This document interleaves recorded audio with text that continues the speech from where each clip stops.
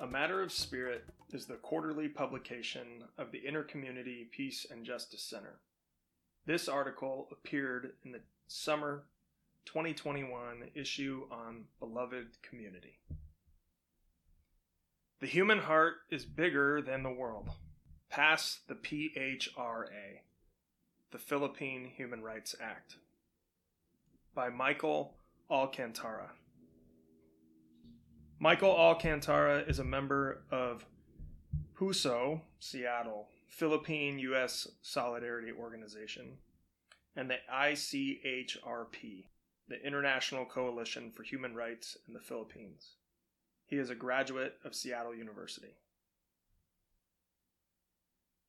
6,700 miles, or a more than 20-hour flight.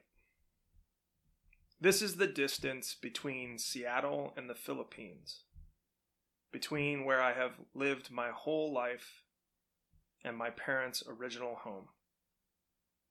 One of my papa's favorite stories is how his 28th birthday was also his longest day as he traversed oceans and timelines to arrive in the States. It took 30 years, 6 months, and 10 days for me to meet the Philippines for the first time.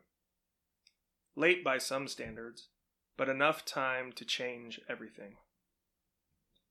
In 2017, I joined an international solidarity trip with 15 others from across the United States, Australia, Malawi, Canada, and China to collect accounts from indigenous communities displaced by bombings in the southernmost island of Mindanao. At that time, Mindanao had been under de facto martial law by the recently elected president, Rodrigo Duterte. 2 years later, in 2019, I visited community organizations in the central region of the Visayas, still responding to the latest effects of the 2013 typhoon Haiyan, one of the most powerful storms recorded to have ever made landfall. In Seattle, almost 40 years ago.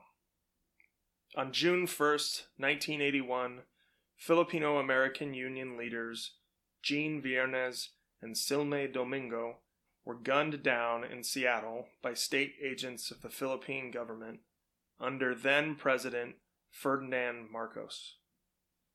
Viernes and Domingo were staunch critics of the Marcos dictatorship and organized solidarity relations between longshoremen in Seattle and the trade union movement in the Philippines. Today, 40 years later, another dictatorship in the Philippines and the passage of the anti-terror law threatens Filipino-American activists once again.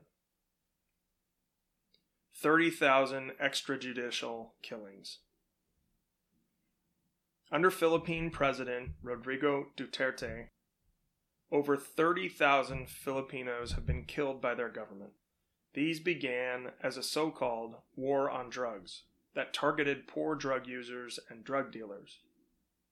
This silencing and violence against the people has since escalated in various forms, including but not limited to the aforementioned martial law in Mindanao, orders consolidating more power to the executive branch of the government, attacks on freedom of the press, and most notably, the anti-terror law enacted last July. Philippine military and police have increased their targeting of social activists, accusing them of being communists, a common tactic known as red tagging, and terrorists.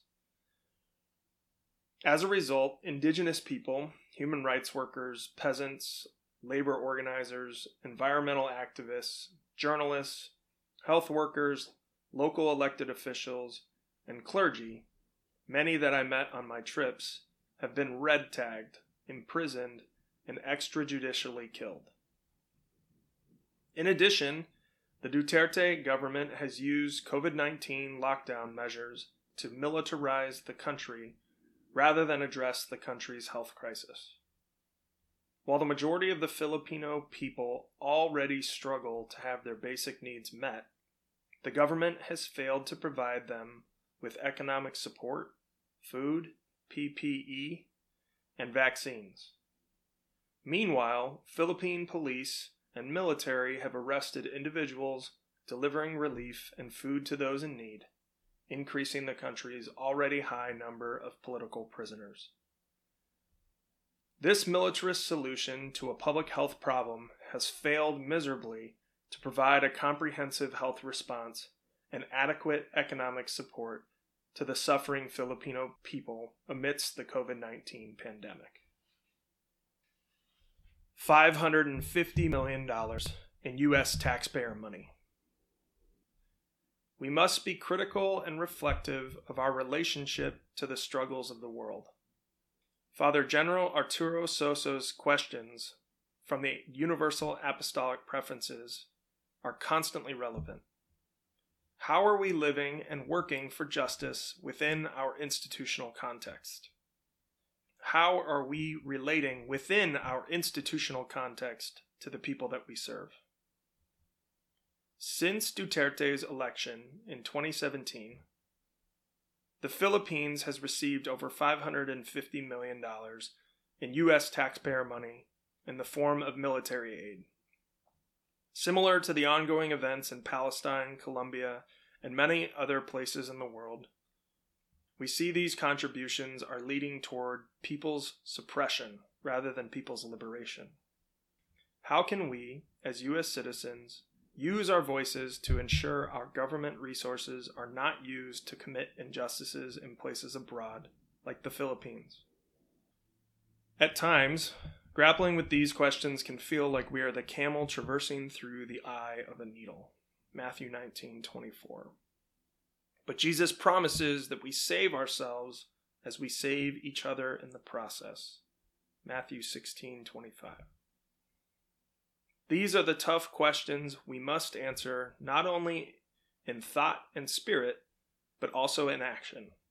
We must confront these questions and organize ourselves as people standing for justice. Organizing work is the recurring invitation to ground ourselves in who we most truly are in God's eyes. Galatians 3:28. And acting from that posture day in and day out. It is a subversive act, and it gets at the root, aka radical, of justice work. It simultaneously rejects being owned or claimed by the decrepit systems of empire, capitalism, and fascism.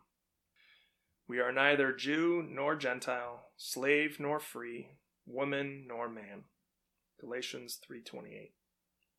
But we also deny racism, white supremacy, xenophobia, model minority, and other life-denying narratives that prevent us from recognizing and claiming our right relationship with ourselves, others, and God.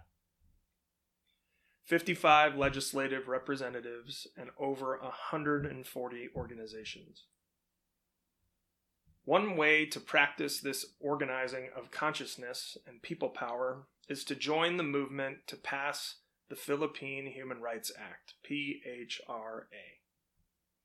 Organizers from all over the United States are pushing to reintroduce the PHRA bill to the House of Representatives and Senate.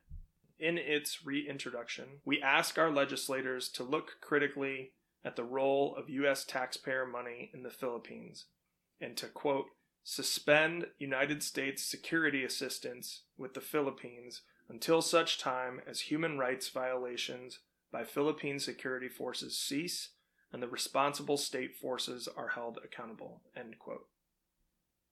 In Seattle, ICHRP, International Coalition for Human Rights in the Philippines, Malay Movement, and the Kabatan Alliance are engaging in this campaign to encourage Washington state representatives to endorse the PHRA via outreach, phone barraging, and more. They also hope to form a local PHRA coalition.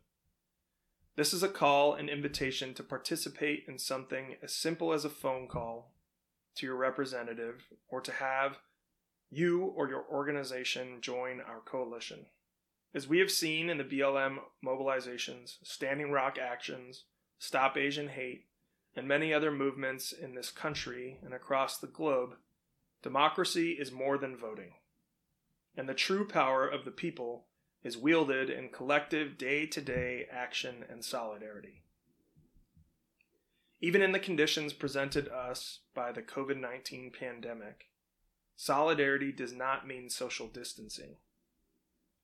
Though we are thousands of miles and a more than 20-hour flight away from the Philippines and many other places that encourage our care and concern, solidarity urges us to reduce this distance.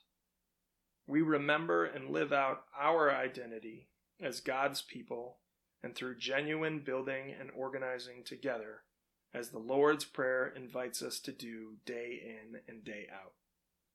May we bring your kingdom here on earth as it is in heaven. If you're interested in taking action to support the PHRA, you can visit ipjc.org/Legislative Action Center.